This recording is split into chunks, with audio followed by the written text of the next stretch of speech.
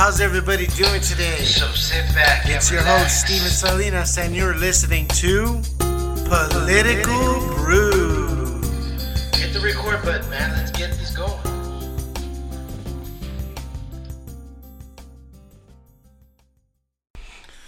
Good afternoon. This is Steven Salinas, and you're listening to Political Brews. I have a special guest today. He put me through a ringer, I'm not going to lie. I got my buddy, Rudy Valenzuela. Yeah, Valenzuela. Valenzuela. He is the owner and head coach at Weapons at Hand. So, Rudy, give us a little background about yourself, bud. Born and raised Corpus Christi. I went to Prescott Elementary. Still live in Corpus Christi. Head coach of Weapons at Hand, Mixed Martial Arts Academy. That's my day in and day out. That's my baby. So before we get this started, I usually ask my guests, what their favorite drink is or what they like to, take a sip of while we do the podcast. And my buddy here, he hit me with the big one. He got that Rumpelman. So we're about to take a shot for the show. So I'm gonna get mine. Rudy got his. Cheers, man. To a good episode. Here we go. Blast off. Oh yeah. Ugh. I don't know how that is your drink of choice, my friend. It gets me where I want to be fast. That's what it is. I ride the lightning quick. So I guess that can be a pretty good definition of the lifestyle choices that you pick for your occupation. It's kind of like a fast life in a sense, right? I guess it can be. Right? It can be. It has those fast times. It has the slow times. There's not really an off season, I guess, if that's what you mean by fast times. Fighting doesn't have an off season. Martial arts, in general, for what I do, I teach day in and day out. We don't have an off season, so it's not like baseball. It's a summertime thing or fall thing, and then it doesn't happen until next year. You know what I mean? So you're the owner of Weapons in Hands. You've been around MMA, kickboxing, just mixed martial arts, majority of your life. How did you get started in it? How did you come around to it? Like, what was the deciding factor that you knew that this was going to be your life, the choice that you were going to do in your life? Well, actually, getting started was because my brother Randy, who has his own academy out in Austin, Austin Kickboxing Academy, he was actually training at Weapons at Hand before I started, and I was the closest as far as age to him, and so he would ask me to go in the backyard and he would spar with me, and pretty much he would just kick my ass. and then I was just like, man, I need to learn. I want to learn how to do this stuff too. So I picked up. I went to the same gym. I joined the gym, and then it was just going in there to learn and get in shape is what it started off being. And then I got asked by my instructor or owner, mentor, Stacy Jorgensen, if I wanted to fight, and I was like, well, I guess you think I can fight. He's like, yeah, and so I started fighting. It just kind of fell in my lap. I guess I was getting good, and I didn't realize that I was getting that good. And from there on out, I stayed in love with it. I've stayed in love with it. I'm in love with martial arts. So, you're in it, and you're starting to fight. What mentality? Because I've had a few I've had a few of your fighters on my podcast. And so now we get to dive into the coaching aspect and the, do you spend a lot of time watching film on other fighters? Do you what is the mindset that you game plan, I guess, in a sense, when you're preparing for a fight? I definitely game plan for my fighters. I watch a lot of fights of my fighters' opponents. But I don't know if this is something. I'm pretty sure this is something a lot of other coaches do. But I watch my fighters' fights also because I like to try to coach against them. I don't tell them, you know, when we go into training camps, I've looked at this, I've looked at that, or whatever. And but if I was a coach against them, I would want to know what I would do to try to beat that fighter, right? Yeah. So I study my fighters that they're going to be competing against, and I started studying my fighters. Yeah. So it's hand in hand, and it keeps me on my toes. It keeps them on their toes. But this is probably the first time I've actually even said that I study my own fighters' fights. And so now they're probably going to be asking, "Oh, what did you see? What do you know?" Yeah, like because that's actually a pretty good little mind, like I guess perspective on how to do it, right? Like that's I never thought of it that way. Like that's actually a pretty good indication of okay, so let me see the possible holes that I can see in my fighter, and then go from there. Yeah. Wow. You know, I really don't know where I got that from. It just felt like it was something I needed to do, and so I started doing it, and this probably started, and since I've been a head coach, it's probably been 11 or 12 years, somewhere around there, and it probably started around 10 years ago that I was like, you know what, I'm going to start looking at my fighters' fights, because I remember specifically Elias Garcia, he goes by, or went by the nickname Smash. Yeah. He had a big fight coming up, his first televised fight, it's for Legacy. He was fighting Matt Schnell, who's a UFC fighter right now, ranked. I don't know how far up he's ranked, but he just had a good win last week, matter of fact. But anyways, I was studying for his fights, and I went all the way back to Matt Schnell's amateur fights. I mean, this guy was already pro for I don't know how many years, but I went back all the way to his amateur fights, and I watched each one of those fights up until the fight that he was going to have with Elias, and I looked at the tendencies that he had from then to up to that point, and I was like, okay, he's been doing this since his amateur days. He's not going to fix it in time for Elias's fight. So what was one of those tendencies, if you don't mind me asking? One of the big things is that he would keep his hands a little in front of his face and not block the overhands. And so Elias went in, you know, I had Elias throwing hooks and overhands to get around the guard. And you can see in the fight, like the guy, Matt Schnell's hands would go out in front, and he was leaning back, and he was just getting clobbered with these shots. And it was like, you know, Matt Schnell technically in that fight, as a fighter, probably should have beat Elias. Mm-hmm. But it was like that one thing that was like, he just couldn't overcome, and then it just like, snowballed? It kept snowballing. You know, the first round, Schnell had a good round. I think the second round, he ended up taking Elias's back and hurt Elias's rib because he was trying to escape, I think is what happened. And I remember Elias coming back to the corner, and he's like, Coach, my rib. And I looked at Elias dead in his eyes, and I kind of yelled at him. I was like, you don't need a fucking rib to win this fight. And he looked back at me and said, yes, sir. And that third round, he went out there, and he just completely like obliterated Schnell, and he won that round outright. And you know, it was a great victory for us, the team, for himself, and it catapulted him. You know. Yeah, heck yeah, man. So, you guys have I'm not gonna say groomed, but y'all have had a lot of fighters coming in and out of your gym, right? So, what is the because you've had people fight at the beginning stages of MMA to all the way to the UFC. So what does that road look like, and how is it when you get there? Like the you know what I mean? Like you're at the big show, you're at UFC. Like what was that about? Like that to me is one of the biggest I don't know, man. It's like a aha, like I made it, right? It really was. You know, I remember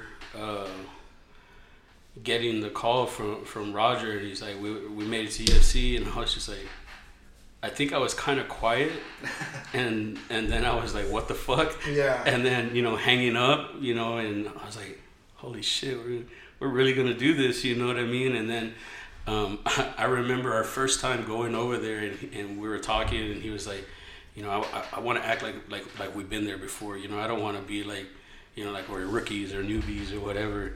But then the second time it was like, man, fuck that. We're like, this is it. Like we are here, but it's like we're gonna soak it up and we're gonna take it in. And it was like, you know, it was fun the second time. And the second time is when he actually got his win. Yeah. But man, we worked hard for that. But yes, we worked hard, but Roger in his own right, and just him personally, he is probably the hardest working fighter I've ever worked with. Yeah. He has the strongest mentality I've ever of almost any of the fighters that I've ever had. But his willpower and his dedication to his craft, it man, second to none. Yeah. And I tell these new guys coming up, like, you know, they see Roger for being the jiu-jitsu instructor, black belt, and how he is with teaching and instructing, and he expects a certain degree of dedication and things like that from the students, and rightfully so, because he is that way himself, right? But I tell these guys, like, you don't understand, like, what he did in order, one, to get there, but two, to actually fight and do what it took to fight in the UFC and to get that victory. That was a big time victory. Hell yeah. And there's a picture that's out there, and I have it, but Roger celebrated, you know, when they made the victory. But in the background, you see me jumping. My feet are in the air, and I'm jumping because I'm so ecstatic for the victory that he had. But it was only because I know how hard we worked and he worked to get that victory. So, like, you've been in the games since the beginning, right? Pretty much, like, do you see, like, a change in the fighters now to then, or maybe, like, a different mentality, or... Because everything is so projected on likes and views, and... You know what I mean? So do you think there's a lot of people that might just act a certain way and they're really not that way, or a lot of it can just be... Like, do you think a lot of that gets in the way of their training, is what I'm saying? From then until now. So we just, me and our other head coaches, me and the other head coaches, which one is Roger Narvaez and the other is Patrick Ibarra, you know, two of the other generals at the gym alongside with me. A few months back, we had to have a sit down with our amateur fighters because we felt like some of them, maybe not all of them, but we felt like some of them, their mentality, they were taking importance to things that we didn't feel were relevant to them fighting. Social media has a big thing to do with it. Picture taking, posting on Facebook, asking about sponsorships, asking about making a walkout shirt. And, you know, Roger and Patrick came from a time when it was like, dude, we're here to fight, like, we're fighting, and then the other stuff came along with it. It wasn't expected, it came along with it. It was just kind of like the gravy on the steak, yeah, right? But, man, you throw out Roger Narvaez's name, you throw out Patrick Ibarra's name in the MMA world here for Corpus Christi, and they're at the top of the top. Yeah, for so sure. you would think back and be like, oh, those dudes deserved that, right? Yeah. So they deserve a fight shirt. They yeah. deserve the accolades that come with it. Of Sponsors course. and things like that, right? But it wasn't expected in your first amateur fight, you know, and that's you know, or second amateur fight. But nowadays, it kind of is that way, and so that's one of the eras. I came from an era before that when there wasn't any social media. Yeah, there wasn't. I was literally going in the gym. Stacy Jorgensen, he was the head guy. He had a couple of other guys that were training with him, and they would train during the day by themselves. That was kind of like the fighters training, and I found out about it, and I was like, man, I want to do it. He's like, well, just show up, and I would just show up. But I was literally going in there to get my ass kicked so that I could get better. But I didn't have Facebook and Twitter and all this to say, oh, good training, I had hard training. Stacy whooped my ass today. I'll be back tomorrow, this and that, and whatever. It was just, and to me, I was like, don't be a pussy. You got to show up tomorrow. Like, get your ass kicked. Don't be a pussy. And every day I kept telling myself that. That's funny. Until I got to a point where I was confident. Yeah. That's hilarious that you say that, like, how you talk to yourself, like, don't be a pussy, don't do it. Because I'm like, dude, I was just telling my girlfriend the other day, like, she was like, we're talking about just doing just, you know, we go like, you know, you go work out, you know, like, and how you don't have the energy to do it. And she's like, what do you do? And I'm like, well, I literally sit on the couch. I'm like, you need to go lift weights, or you need to go to jiu-jitsu, right? And it's like, oh, but I worked all day, or I did this all day. It's like, get the fuck up and stop being a little bitch. Yep. Right? Like, stop being a pussy and get the fuck up, right? I would do that on my runs because back in my fighting days, I would run 5 miles every day, and I hated running. I absolutely hate running. But it was like one of those things. I knew I needed to do it, but I didn't need to be told I needed to do it. So I would go do it. But in the middle of those runs, I was like, you're being such a bitch. Being such a bitch, you're running slow, and pick up the pace. And I'm like just talking to myself, you know what I mean? Well, dude, so for me, running, I can't. Like, I could do good maybe the first couple days. I'll be good. But the third day, fourth day, I'm running, and then I look where I already know I have to go, and I'm telling myself, like, I still gotta go all the way over there. You have like checkpoints, and yes, it's like, dude. it's only gonna take me like 5 more minutes to get to this other point or this other. And so the first gym where I had, we were kind of near Baldwin area, and it was Louisiana, and Louisiana Street. That street would go all the way down to Ocean Drive. Mm-hmm. Then you cut that, and then there was a church there, and so I had certain checkpoints, like the church was a certain point to when I get back, it's that many miles. The next street was a certain point to get back, and it's that many miles. And depending, like if I had a fight coming up, or if I was just running to stay, you know, in shape, would determine which of those checkpoints that I was making myself go to, and then coming back. Hell yeah, dude. So again, you're the owner of Weapons at Hand. How was that? Like, how did you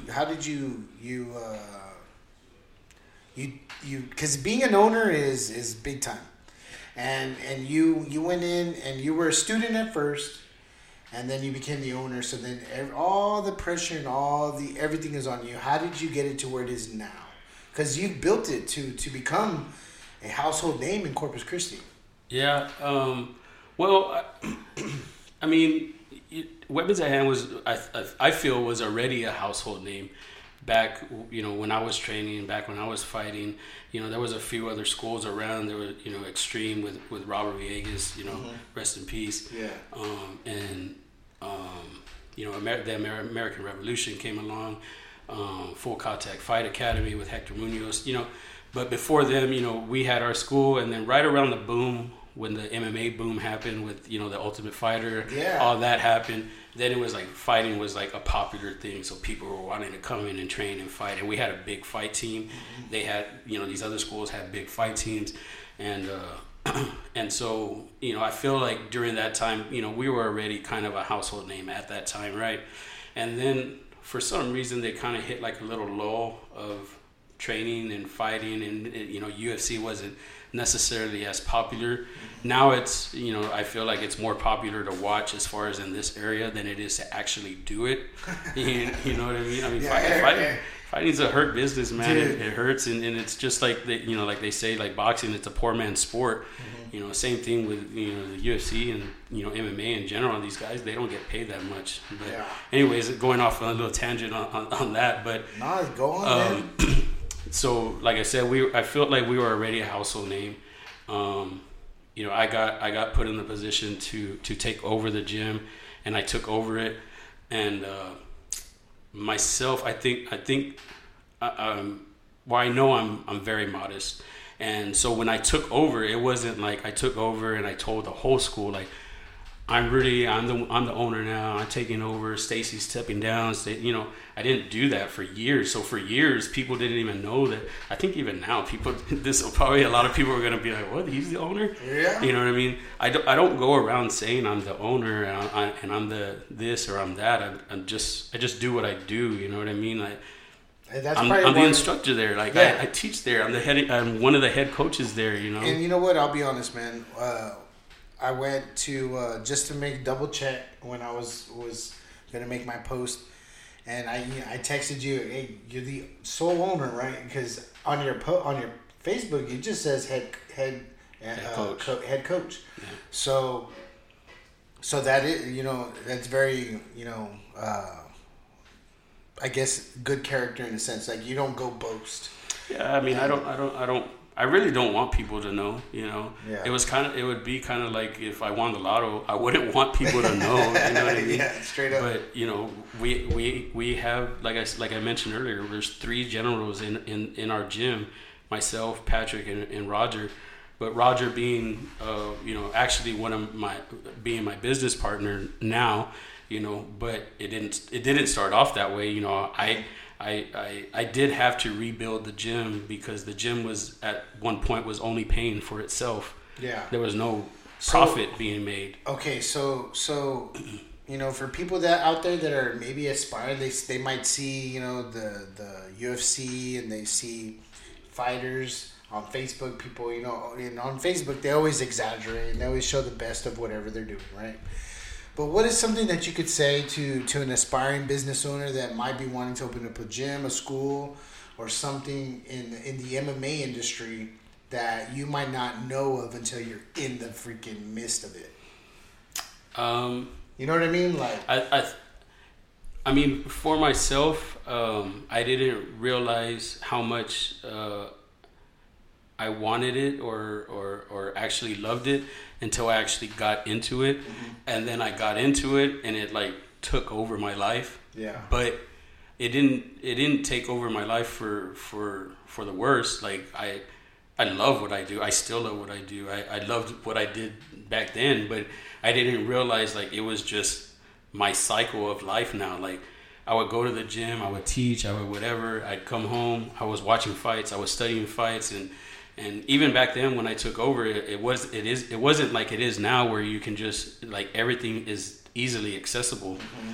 Techniques, fights, things like that. Like even back, like I'm saying, like there's 3 eras of the fight game. Yeah. My first era, like I would have to buy VHS tapes of like K1 fights and things like that, and I would watch those, and that's how I would learn. Like I would learn off of guys like Ernesto Hoost, Peter Arts, Andy Hoog, Ramon Deckers, like all these old fighters, but they were on VHS tapes. I had to buy them and watch VHS tapes in order to try to learn. To learn? It wasn't like type in a technique and you go and look it up and it's there and like, boom, okay, I got it. So do you think that kind of waters down the, I guess, when people come in to learn or they come to your class and maybe they're avid YouTube watchers and they're well, I know this move and why don't you show me this? Or, do you ever get those kind of people?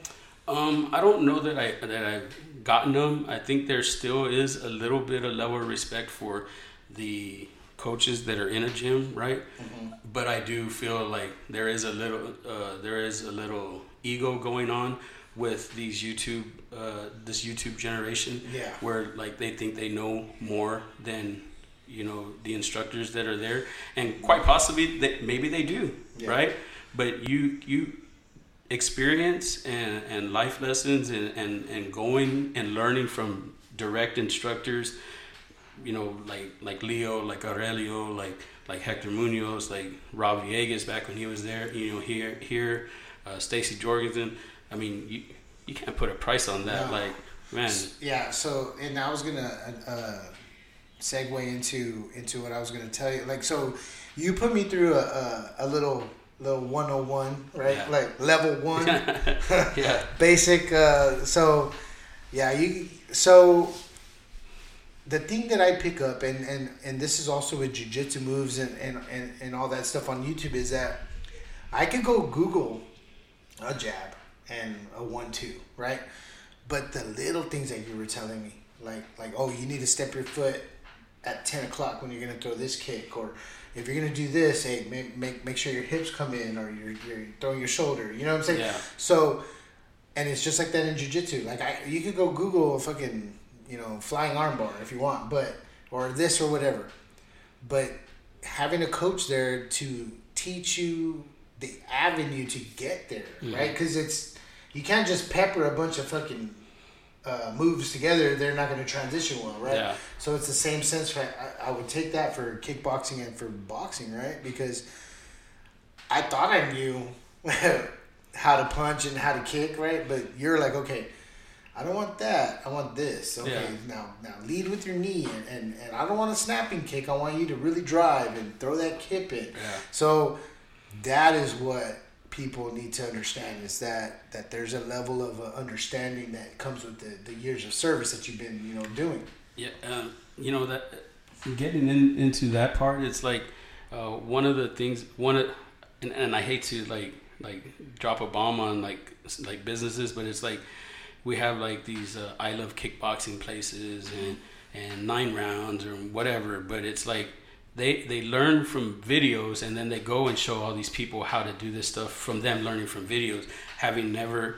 And granted, some of those instructors, they do actually train and have trained, but for the most part, like, they're watching videos and getting certified from a video, and it's like, dude, like, you need experience. Like, I feel like you need experience if you're gonna show a martial art. Like, show it the right way. Show it, you know what I mean?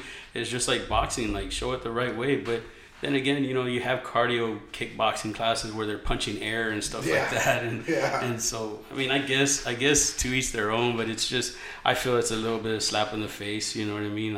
I don't know if they've ever developed like a cardio jiu-jitsu class, but you know what I mean? Like, that'd be kind of, I feel like some of the actual jiu-jitsu practitioners would be a little like, oh, that's a slap in the face. Yeah. Too. So I do get, so like Taibo and all that shit, right? Like, people thought. Yeah, but granted, like, like Billy Blanks, like, he was an actual martial artist. He just turned it into kicking air and punching air, right?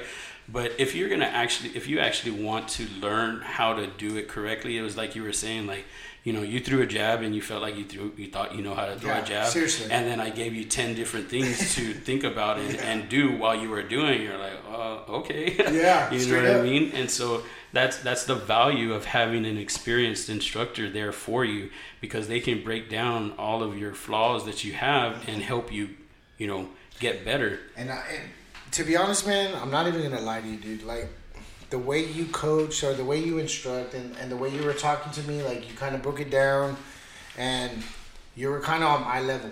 You know what I mean? You brought it to my level to the point where I felt confident in what I was doing. And I also had that little, like want to now. Like, like I want to go to a class now. Yeah. You know? Yeah. I'm like, I might want to go check this out. Yeah.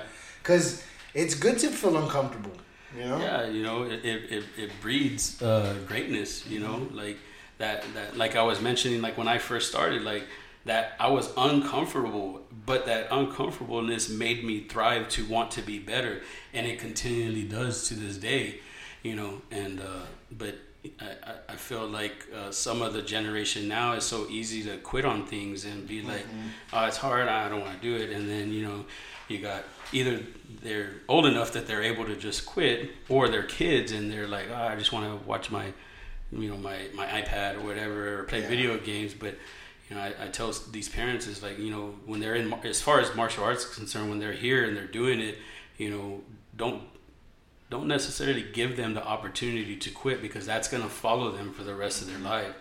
And that's what I say, man. I'm a coach in the school setting, and I tell the students, like, because I saw it growing up. Like, I had a friend that, when the sport got hard, or it was already, it wasn't fun anymore, he would quit. Yeah. And every year, he would quit. It would be football. He would go all the way up to maybe 6 games and then quit. Basketball, same thing. And even in life now, we're already in our we're still in our 30s. I hold on to it, bro.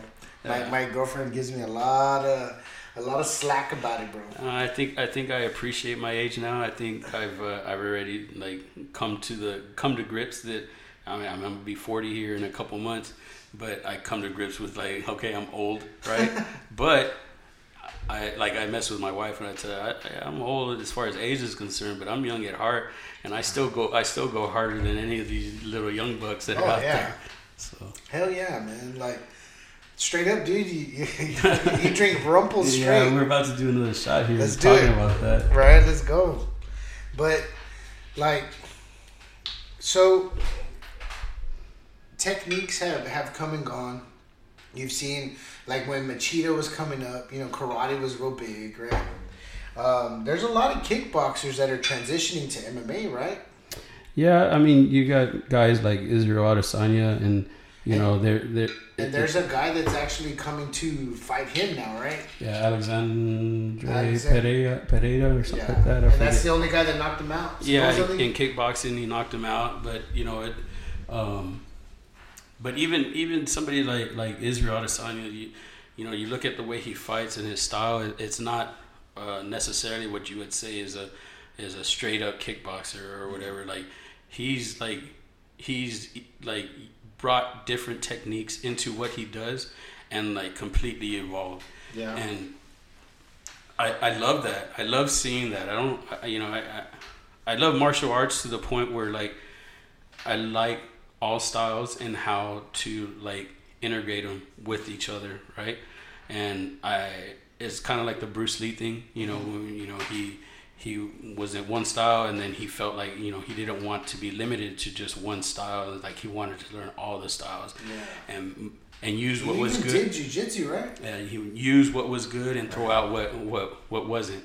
You know, that was his thing, one of his things, and it was like that's kind of like what I feel my style is like.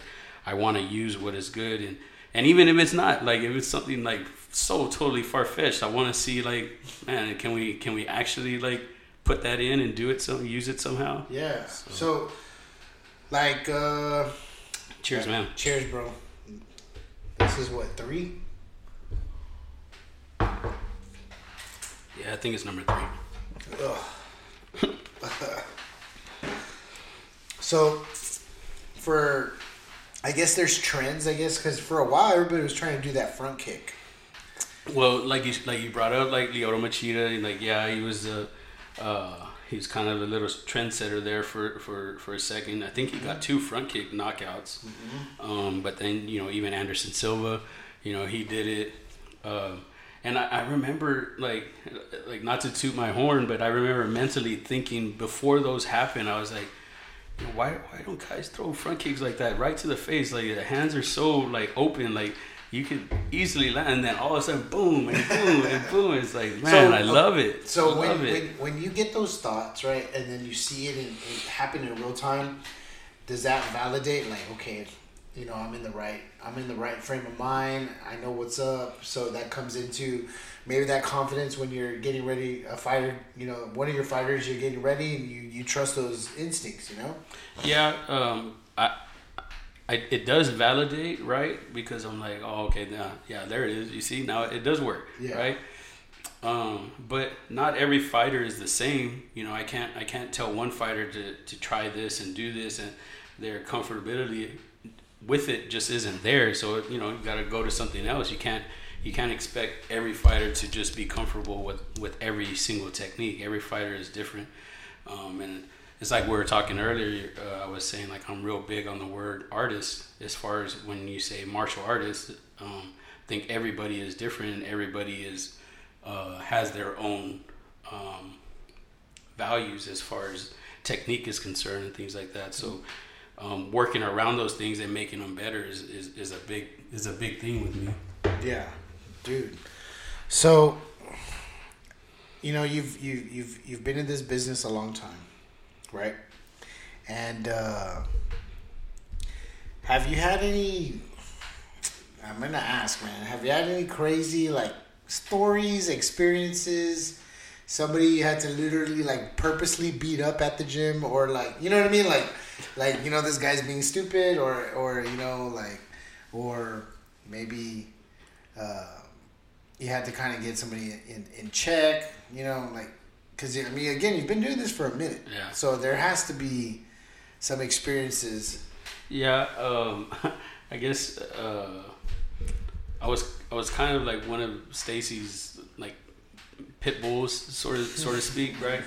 And not that I was a mean guy back then by any means. I was just, I was just very serious when it came to training. And once I started fighting, I was very serious in doing it.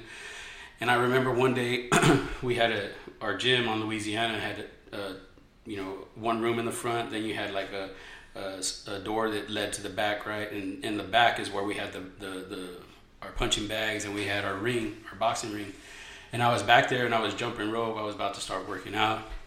Stacy comes to the back and he's like, hey, I want you to spar with this guy. And I was like, okay, well, who is he? And he was like, he's a friend, my friend's boyfriend. And I said, oh, okay, well, what are we going to do? And he goes, oh, I want you to kickbox. I said, all right. So then he brings him back and start getting geared up with gloves and everything. And we start putting shin guards on. And the guy tells Stacy, like, oh, no, I don't want to do kicks. Let's just do boxing. And I said, oh, okay, well, just do boxing, no big deal.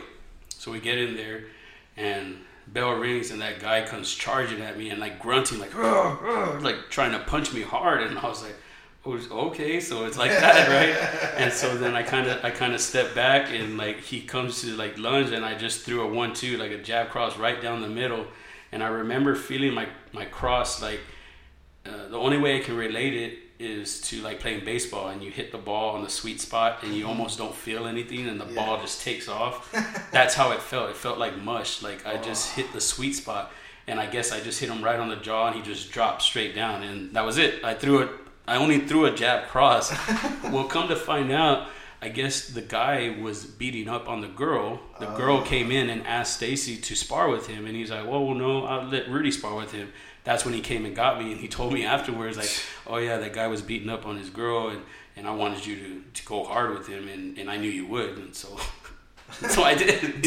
But then it just kind of things like that. That was the first bully beat down. Yeah, but there was no cameras. I mean, back then this was 2000 exactly, probably like 2000 exactly, and I mean, it wasn't like camera phones there are now. Like I'm sure there'd be a lot of footage of me, bro.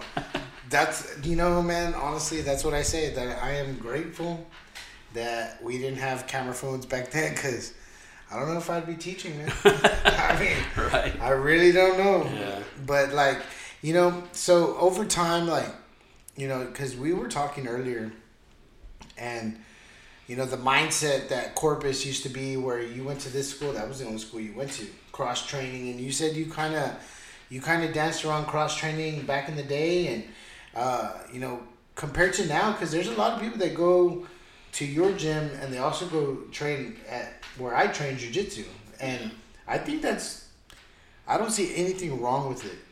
Do you still get that static from people, or do you still kind of? I think there's still instructors that are out there that aren't too keen on cross training. I don't know what their reasons are or what, and I don't care to really speculate on why or why not. But we definitely are open to cross training. We love cross training. We go, even when we go out of town, we try to make friends out of town places and go to cross train. But yeah, back like you said, we were talking earlier. Back when I started in '99, 2000, I started at Weapons at Hand with Stacy, and then a month later, I actually started doing jiu-jitsu with Aurelio Gallegos, and back then he was a blue belt. Well, in Corpus there was only blue belts in Corpus at that point, right? And so, but at that time, there was like cross training was like frowned upon. Like you just did not do that. Like you didn't do that, and I was doing it, and luckily for me, I had two instructors, Aurelio and Stacy, that they were open to it and they were okay with it. And I feel like I kind of broke a little bit of a mold there.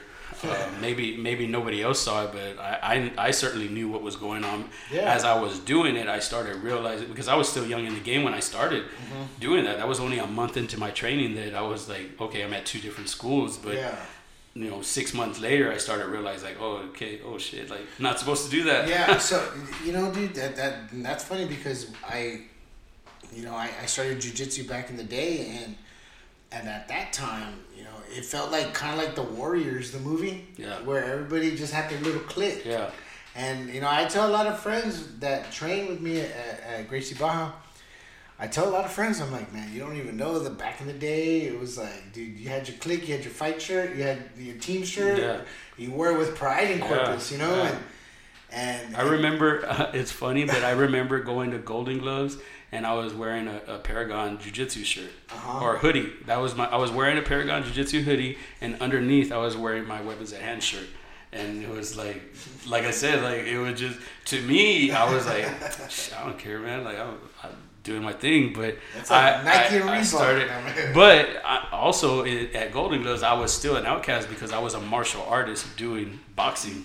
So it's funny you say that, man. So now you see a lot of big fights coming on. Jake Paul is on the mix. What do you think about those kind of people that are coming up trying to get these big fights, and they're fighting all these, you know, older fighters, or they're fighting and they're trying to get all this recognition? What do you think about all that, or the direction that it's going? I mean, I guess that just has a lot to do with our era, right? Like these younger cats, and there's YouTube and social media and all this stuff, and they're able to build a fan base off of that. So I mean, can't hate on it, right? No. You know, but even like Jake Paul, like the dude actually does train. He does. It's not like he's just like this random dude that just like, oh, I want to fight, and then he's like going and fighting and making all this money. I think the hate is that he didn't live like I said earlier, like, you know, boxing is known as the poor man's sport. It's because these poor kids, they start in these grungy gyms and have, you know, 100 fights of, you know, amateur fights before they even turn pro, and then, you know, they're making, you know, minimum as far as what a boxer is able to make at that point, and they have to work their way up, you know, to get where they're at, right? And then you have this guy like Jake Paul, like he just recently started training and he's making millions, and I think the hate is on that, but it's like He just found his niche. he found his niche.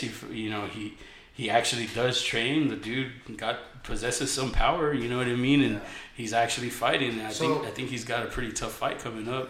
Hasim Rahman's son, you know, so it might be, you know, it should be his toughest fight. So, and it's funny you talk about that, because I was listening to a podcast, and they were saying that Jake Paul, like, they put stipulations in the contract that, you know, you can't, you cut down to our weight, because he's a welterweight, I believe, right? Jake Paul fights at welterweight. Yeah, I'm not sure what weight class, but so he and that dude's son is a heavyweight, so he has to come down, but then he can't. There's like some kind of clause where he can't go back up to for his full weight. Oh, okay, yeah. You know what I'm talking about? But I think they even do that in I mean, just outside of this, you know, quote unquote celebrity match. They I don't know which belt it is that they only allow you to cut so much weight, and you have to be within a percentage. You know, when you're cutting your weight down to your fight weight, you have to be within a certain percentage. They don't let you, like, you know, guys like Arturo Gatti or Roberto Duran, they were cutting like 30 or 40 pounds to their weight class to fight like this. The organizational belts or whatever, they're making it to a point where it's like a percentage. You have to be within a percentage, or else if you're too far over that, then they're not going to let you cut the weight all the way down, because you're not within a certain percentage of water weight or whatever it is. As far as that's concerned, I mean, I think that just has to do with, like, I mean, this guy is obviously heavier than him, more technical than him, having more experience and all that. I think it's just to keep him from being so big that when he gets down to weight that he's going to balloon all the way back up. They want him to actually lose weight so that when he gets to his fight weight, then he's not going to be able to balloon way up to where he was at. They want him to actually diet and lose weight. Yeah. You know, And I then, think to a point to, like, lessen his strength. Yeah. Maybe. Well, I mean, okay, so that, and then they said that they picked him because his last fight, that guy got knocked out. So does that have anything to do with, like, does that have a factor in someone's mentality coming into their next fight when they're knocked out, their previous fight? Because it's like, they said that was a big reason why they picked that guy. That, yeah, he's a boxer, but his last fight he was knocked out. So I guess they're banking off that maybe his jaw's still weak, or maybe he just, you know what I mean? So does that have factor in? I think maybe that's two-sided. Like, Okay. maybe it's like, okay, for Jake Paul, it's Jake Paul, right? Yeah. he's looking at it like, I like Logan Paul. Yeah, I mean, I think they're both the same. It doesn't to me, it doesn't. But one or the other, right? They're both YouTube stars. Yeah, but I feel like Logan Paul is a little more respectful in a sense. Mm-hmm. Jake Paul likes to talk shit. Like I saw the press conference with Jake Paul and that gentleman. What was his name? The Hassan Rahman. Mm-hmm. And dude, that fool was tearing him up. Yeah. Tearing him up, bro. But it's gotten to a point where it's like people can talk and say things and post things on Facebook and Instagram and Twitter and not worry about it because they're not getting punched in the face for it. Back in the old school days, it was like if you say something, you better be ready to get worked for that. Yeah, you know what I straight mean? up. And it was common thing, but now it's like the whole Facebook and Twitter and Instagram and camera phone era. It's like you can't just go around just beat somebody up. Somebody's gonna catch that on video, and then you're gonna be in real trouble, right? So. Yeah, that's so. Yeah, so how's everything coming up now? Like, y'all have any big fights coming up? Anybody? Is there? Because I know that UFC has the Contender Series. There's a lot of little shows now. Are you trying to push some guys that maybe can get that kind of exposure? Like, what is y'all's path for the next couple of years? Well, yes. I mean, I think that's always the goal, right? But it's so much easier said than done. So okay, so tell me about, because nobody really knows that aspect. What did it take to get to that show, like to the UFC? Because Roger got there and he did his thing. And do you have anybody that is knocking the door right now? Like, what is the aspect like? Because they say Dana White's kind of a dick, right? Like, I really don't know. I mean, I've shaken hands with him a few times. Actually, after Roger's last fight, he came and he spoke to us. He spoke to Roger. I think I even have that whole conversation on video on my phone somewhere. But he was a nice guy. But I mean, it is a business, and people can say he's a shithead. He doesn't pay the fighters well or whatever. But it's like, I mean, so there's an argument about that, right? So if you're gonna pay the fighters really good, then you're gonna start getting lazy fighters. What kind of mentality? Like, do you think that has any kind of validity?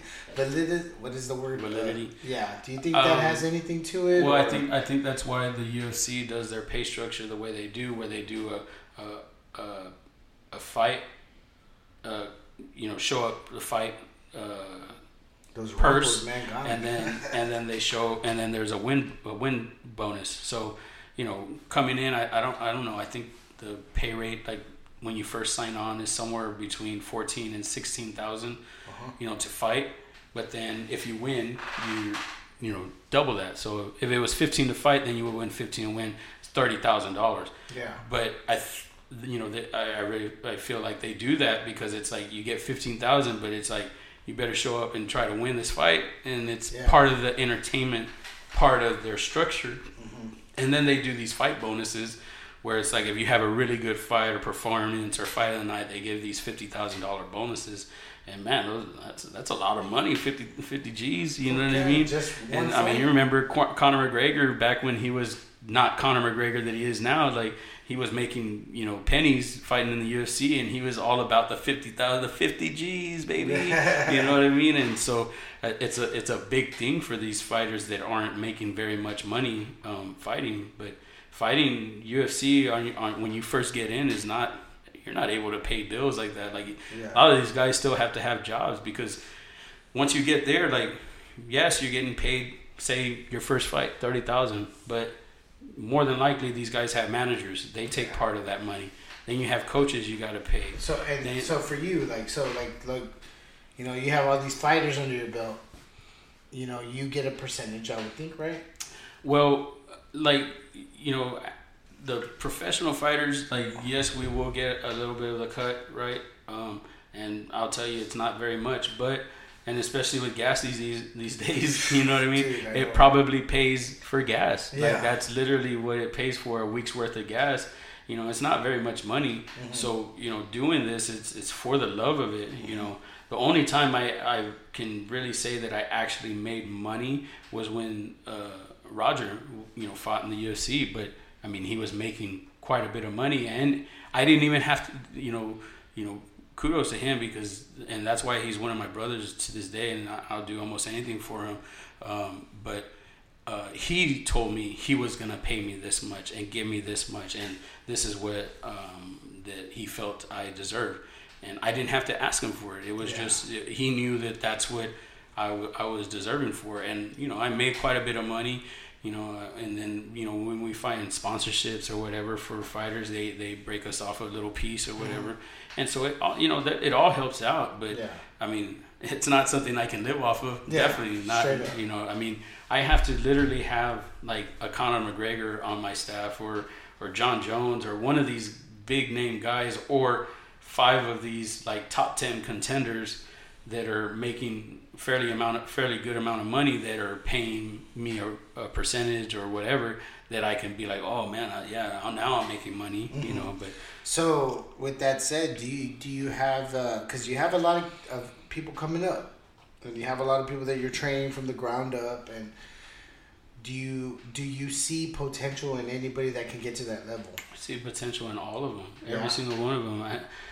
We have a guy right now, I remember specifically, I think it might have been his first fight, first amateur fight, Emmanuel Garcia, and I was wrapping his hands, and he was you know, he asked me, he's all, did you think like when I joined, like I could be a fighter? And I was like, hell yeah, you know what I mean? Like, I look at everybody and I think like, you know, they can be a fighter, but I think I only think that because of where I came from. Like, I didn't go into the gym thinking I want to be a fighter. It just turned out that I ended up Being a fighter. Yeah, fighting, right? And so that's why I say, like, I see potential in everybody that's in the gym, but they have to want it, you know what I mean? And when they do ask for it, or they do actually get to that point, then things change, and they'll change in my coaching ability too for them, because it's like, okay, now it's serious. And sometimes I might make you cry, and sometimes I might tell you something you don't want to hear, but that comes with how serious fighting actually is. Yeah. So. Yeah, so. I asked this to all my guests, man. Have you ever experienced anything supernatural, paranormal, or something that makes you kind of question? You're like, I don't know. I don't know. You know what I mean? Yeah, I think I know what you're saying, but I don't think that I've ever experienced that. But I will say that I think it was after, or I know it was after Roger's UFC win, and yeah, we had a good time. Yeah, we celebrated and everything like that. But it wasn't until I got home, and I remember getting home and going to my bedroom, and I kind of just stood there, and I took a deep breath, and I just sat down on my bed, and I laid back, and then I started crying. And I don't know, I have no idea why, but I think it was just like, man, like that was such a big weight lifted off of our shoulders. It was like we got this first win. And then also I started thinking about my dad, because he had passed away, and like feeling like, man, I bet he's so proud of me and all of that. So I don't think that it was supernatural or anything like that, but it was just like an elated feeling that it just made me like, like this is it was all worth it. It was all worth it. Right? Yeah, hell yeah. And I know for sure, man, your pops is looking down, and he's very proud of you. I mean, there's no reason to think anything other than that. But you know, it's a crazy feeling, man, to know that you've went to the pinnacle, man. You know, you're there, and you're still building up these fighters, and you're still getting the job done. You got a lot of fighters that have a lot of fights coming up. So you know, with that said, like, where can everybody catch you at? Where can they meet you at? Where can they get classes at? If you meet me outside of the gym, I'm probably drinking Rumplemans and we're gonna have a good time. Yeah, dude, you got me all chilling right now. But my gym, it's Weapons and Mixed Martial Arts Academy. You can find me there. Our phone number 361-937-6983. We're at 9929 SBID out in Flower Bluff in Corpus Christi. You know, we have everything from jiu-jitsu classes with Roger Narvaez. We have our MMA program, which we actually consider our advanced program, and Patrick Ibarra heads that up. And then our kickboxing program, I pretty much teach that along with our assistant instructors. And then we have our kids program, and both me and Roger and then other assistant instructors, we teach our kids program. So yeah, that's pretty much where you can find me. That is my job. That's what I do, and Yeah. I don't have a secondary job. So, you know, with boxing, you know, kind of in the mainstream, and jiu-jitsu's kind of coming up in the mainstream. The one thing, and because kickboxing is real big in other countries, but for some reason, I guess it can't really get kicked off in like pro watching, like, you know, like watching it on TV, like UFC.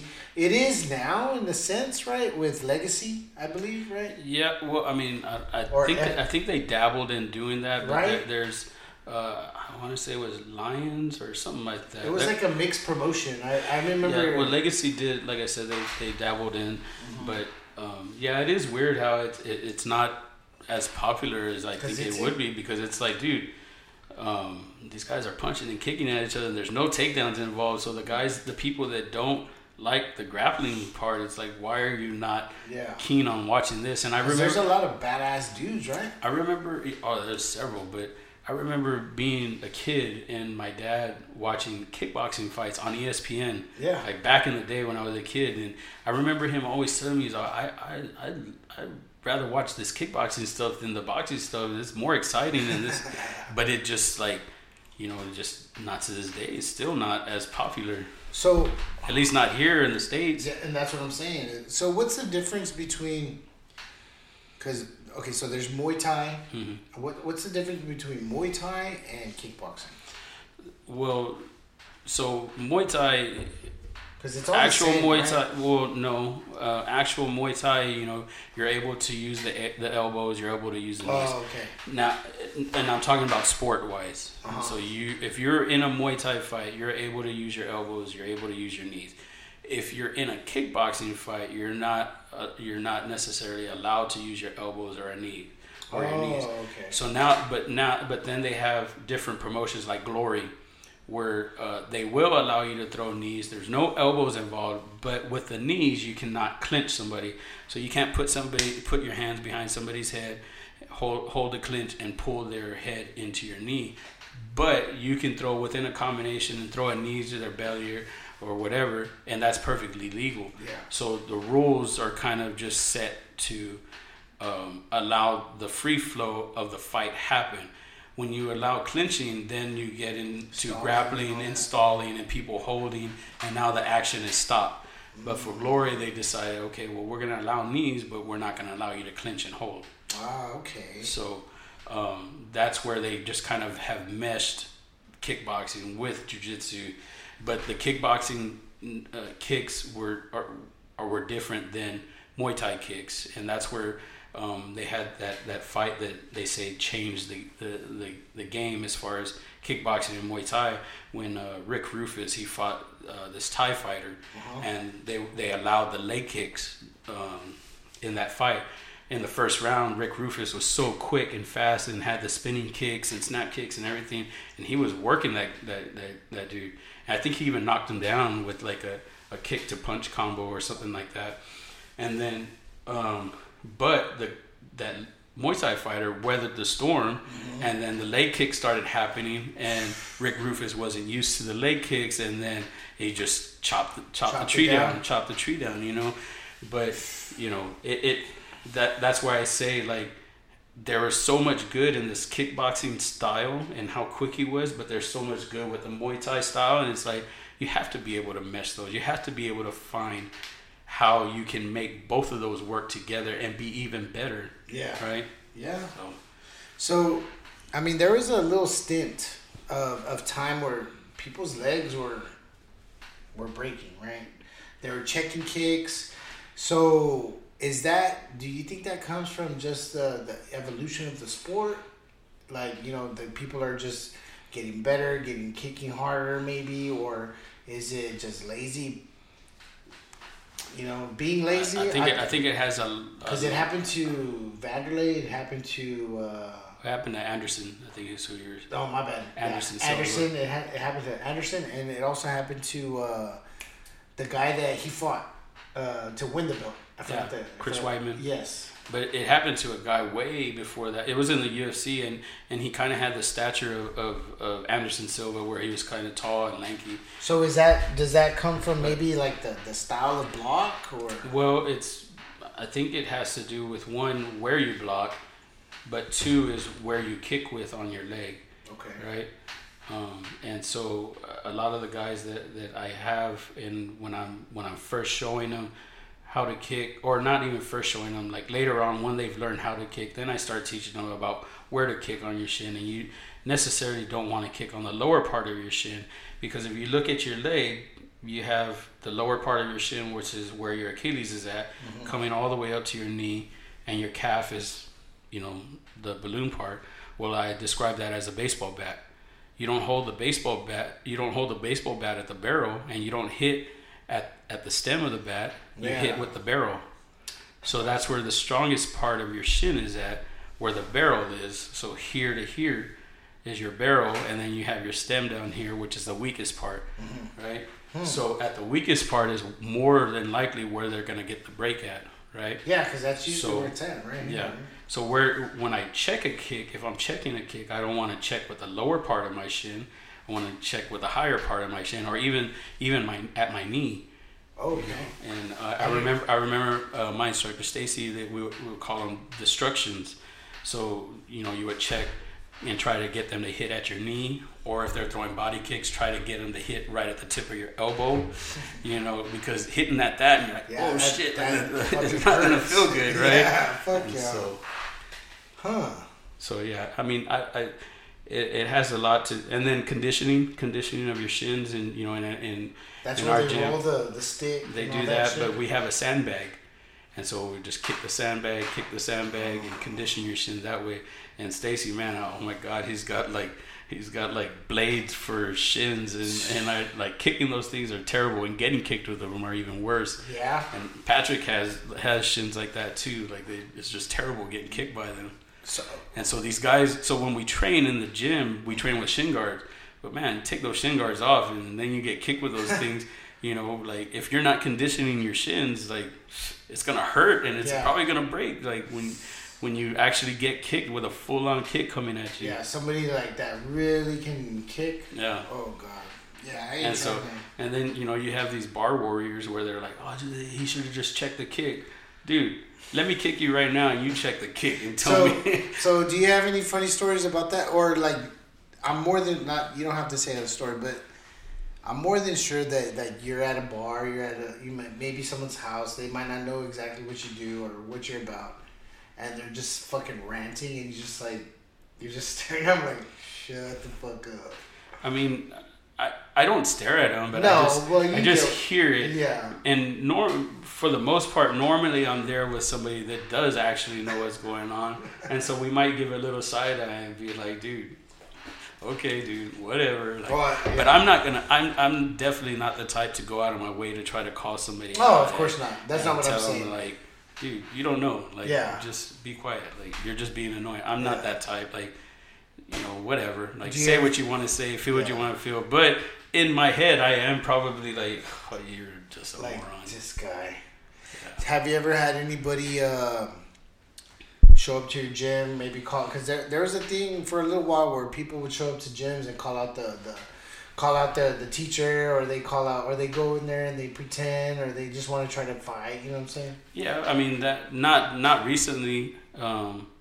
I haven't had that, especially not since I've owned this gym. But you know, at the older gyms when I was just a student, we would have guys that would come in and do that type of stuff. And I remember even a pro boxer came in one time and wanted to spar with Stacy, and the guy thought like his boxing was superior to Stacy's kickboxing, and you're totally alienating a whole fucking part of your body. Well, so you know, the guy allowed Stacy to kick, is what happened. And so the guy was just boxing, and he allowed Stacy to kick, so Stacy kicked. Yeah. And okay, so I think you can figure out what the rest of the story went like. And you know, it's just, but that was so back in the day that you know it was so. I think one good kick, right? Yeah. So it's so weird to think like that would happen back then, but I think it still happens now. But I haven't encountered that. Not where we're at. I mean, maybe if we move into the city more, then we might encounter that a little more. But I think maybe because of the social media stuff, I think people are a little more smarter about the way things are now. That you're not just having these people that think that they can just handle up and do these type of things. Yeah. You know, I see these fights, or these street fights of guys that look like tough guys. Mm-hmm.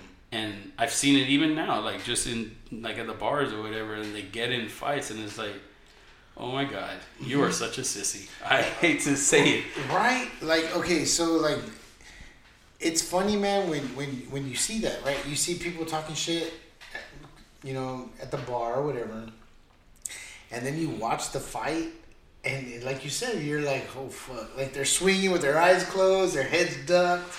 They're just wailing like. Yeah, it's like I was telling you earlier when I was trying to show you one of the punches, and I was saying, and I said, this is your hammer and this is your nail. You have to have the hammer behind the nail. Yeah. And then you have guys swinging with their elbows in and like hitting with open knuckles and whatnot. It's like, it's so, you know, manhood. Take your man card, bro. Because like you're on video now. That's for life. You better start going to train and don't ever fight like that again. See. So I think that maybe that could be a positive for people that have this fucking mentality that they could beat up everybody.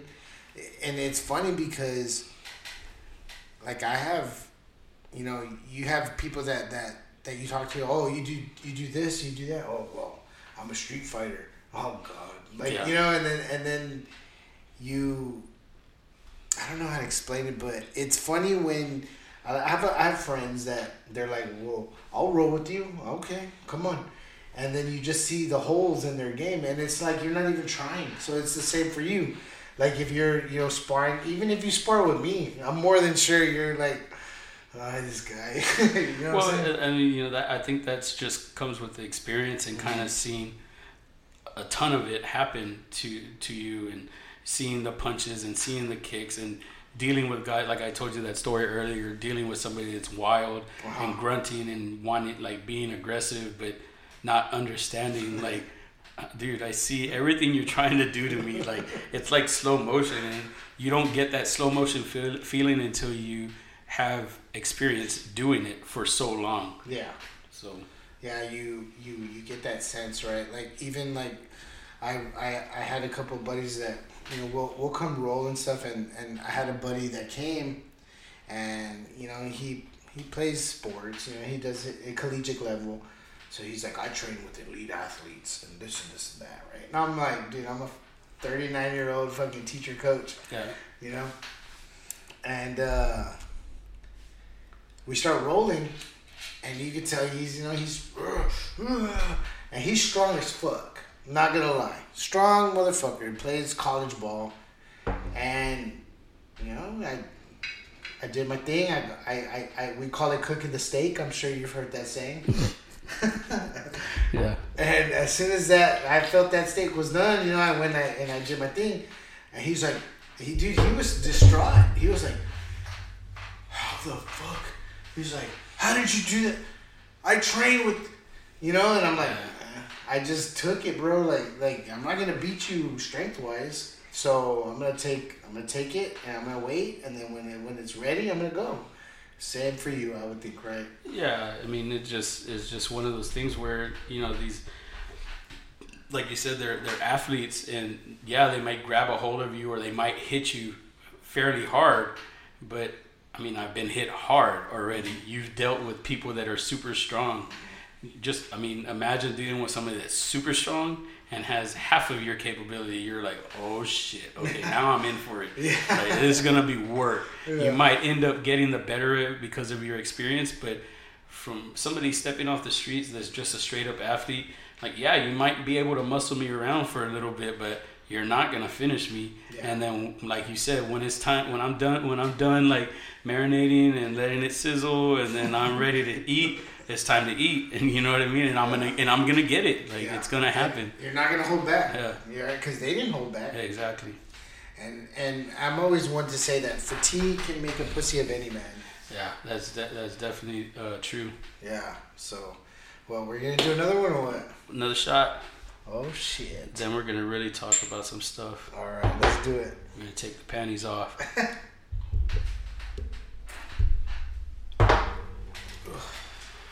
So, let me ask you a question. What's up? When did you start training? Jiu-jitsu? Yeah. So I was 23. I was in a relationship. What was his name? Marcus. Oh. No, that's my brother. Oh, that's cute. No, I was in a relationship, long-term relationship. You know, girl in college. We were supposed to, you know, get married. We broke up. I was depressed, and my brother was actually the one that started training. And one day I was just there. I was watching King of Queens.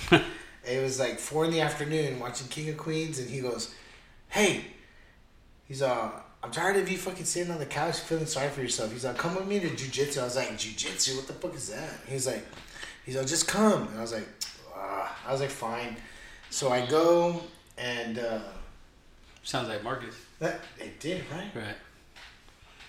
Right. So I go, and this dude is like 140 pounds soaking wet. And fucking, they go, "You're gonna roll with him." I'm all, "This little guy? Yeah. I'm gonna beat him up." I was pretty healthy at that time. I was like 320. Yeah.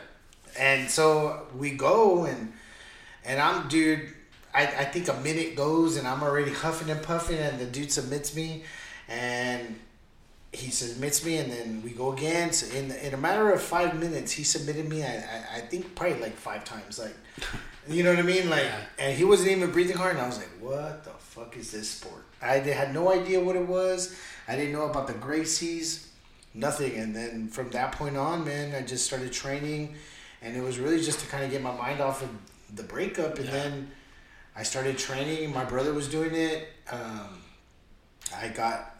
met Leo. We started training. We started doing tournaments. Pretty consistent tournaments. Like, you know, we were hitting the valley a lot. You know, we would do that, and then just stuck with it. And, you know, 17 years later, Yeah. now I'm a black belt. Yeah. Still with Leo. I think martial arts got into a good place now. For the most part, I think it could be better, but you know, social media, I think, has a lot to do with the way things are in this world, not just martial arts, but just in the world in general. Yeah. So, but yeah. Oh, yeah, man. Good talk, man. Thanks for being on the show, Michael. I appreciate you. Nah, but hey, man, I do feel pretty good about this episode, man. I really appreciate you coming on. I appreciate you taking the time out and getting me tired out in the garage. Yeah. And I'm probably gonna go check out one of your classes if you have something on Saturdays. Yeah, well, on Saturdays the guy spars, so you can come in and get some work with Peter. I'm sure he'd be happy to kick you 1 or 2 times. He can probably kick me once or twice, and then I'm gonna tap. Yeah. I'm not really looking. I like Well, to. we don't do tapping and striking. I like to You're gonna breathe. have to take a knee. Yeah, you have to take a I'll knee. just wait till the bell. You literally have to bow down Yeah. and be like, Is okay, that- time is that- out. That's how it goes? Yeah, you take a knee. You say, Okay. take a knee. I'll just circle the ring. And then you start a 10 count. You're really putting it on me. Yeah. Nah, I think I'll just fucking circle. Yeah. I'll circle the ring. One story before we leave about man. taking a knee. Yeah. Went to Rufus Sport. Right, Uh-huh. Rufus Sport is where Duke Rufus. He's the head coach. So- he's a legend fighter. Yeah. Right. I was gonna say. And I mentioned Rick Rufus, which is his brother.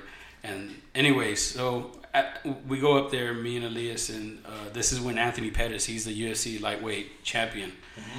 He was hurt at the time, so he wasn't doing any kicking, but he was sparring. Well, him and his brother asked me and Elias to go and spar, and we spar with them, right? And I'm sparring with Anthony or whatever, and I'm moving around, doing all this stuff. And then he hit me with the body shot. I was like, oh my God. And it's like an unwritten rule. Like, I mean, if you're hurt and you want them to stop, you have to take a knee. I had to take a knee. I took a knee. And who is counting in the background? Anthony Pettis. He's like, 1, 2, 8. You got to get to 8, and then you got to stand up and then keep going. So he counted. He started doing the 10 count, counted to 8. I stood up, finished the round, but oh my God, that body shot hurt. Yeah. It just hit me in the right spot. You know, it's one of those things. But man, that dude is so smart as far as stand up is concerned. And yeah, like, he's not the champion anymore. He's kind of had like a string of losses or here and there. But man, that dude He's good. he is very good. His brother's pretty good too. Oh, dude, Sergio. And I remember going there and talking to some of the other guys, and they're like, "Oh, dude, Sergio's even better than his brother." And dude, that dude is awesome. Yeah. He's a champ right now. He's actually a champ, but he's sitting out because he's hurt. He's hurt. But man, He did win. That's right. Yeah, he's in I think they're fighting for an interim title until Sergio comes back. But man, Sergio, that dude's a beast. And not only that, like, that dude is humble. That dude's humble. He's cool as shit. He's an awesome dude. Another friend of mine over there, Emmanuel Sanchez, that dude is awesome. One of my really good friends. One of our really good friends. He comes down here to Corpus. He was just here a couple months ago, actually. Yeah. He stayed a couple weeks with me at the house. shit. And he taught classes at the gym and you know, helped out and did some private lessons. But yeah, those guys, man, they're awesome. That's badass, dude. And oh shit! Now so Duke Rufus, you got me now. I'm like Duke Rufus. So y'all are affiliated with Duke Rufus? Yeah, right? we're affiliated with them. I have a black belt certificate under Duke Rufus, the kickboxing organization. That has to that reads credibility by Yeah. itself. Yeah, Yeah, I think so. I would think so. I think so. Because Duke Rufus is, like you said, Yeah. he's the guy. He's a man, and I remember I remember the first time going over there, and we trained. We had the class or whatever, and then after the class, it was kind of like a break in between, and I was talking with him, and I felt like he was kind of like grilling me a little bit to, I guess, or you know, like, you talk to somebody brand new and maybe they've been training a while, and maybe you'll ask them questions to see their level of like knowledge, and I felt like that's what he was doing with me a little bit, and I think I was answering everything like Correctly? not correctly, but like I was knowledgeable. Yeah, I did know of what I course. was talking about. I did know. He was asking about my favorite boxer, my favorite MMA fighter, my why and why not, and this and that, and he was asking me about martial arts in general and all this, and we were just having a full-on conversation. And I think from there he just kind of like took to me a little bit and was like kind of took me under his wing a little bit, and so did a couple of private lessons with him, you know. And initially before I went over there, you know, they mentioned the price, how much it was going to be, and I was down with it. Well, after that, he didn't even charge me. He just did the private lessons with me and was like, "Oh, we're good." And I was like, That's badass. okay, that's cool. Hey, that's badass, man. Yeah. But again, guys, I'm telling you now, go see this man at Weapons at Hand in Flower Bluff. Yeah. And get yourself a good workout, man. This guy knows what he's talking about. I'm telling you straight up, from taking a baby class from him, I'm telling you, man, he was being polite with me. But I'm going to go take a real class. I'm going to document it, and I'm letting you know now this is the real deal. Again, Weapons at Hand, This is my buddy right here. This is freaking. You have to take a class. I'm telling you now. Come take a class. Come learn some things. We even got cardio classes. You don't want to get punched and kicked in the face. You know, we'll show you the right way of doing, you know, kickboxing and martial arts in general, but we will show you the right way, so that way, if for whatever reason, if you do decide you want to actually incorporate the contact, we have that for you, and you would have learned the correct way already, and then from there go on, take it wherever you want to take it. There it is, man. Thank you, Rudy. Thank you. Thank you for coming out and speaking with me and speaking with everybody out here that listens to Political Brews. To everybody, Devanias!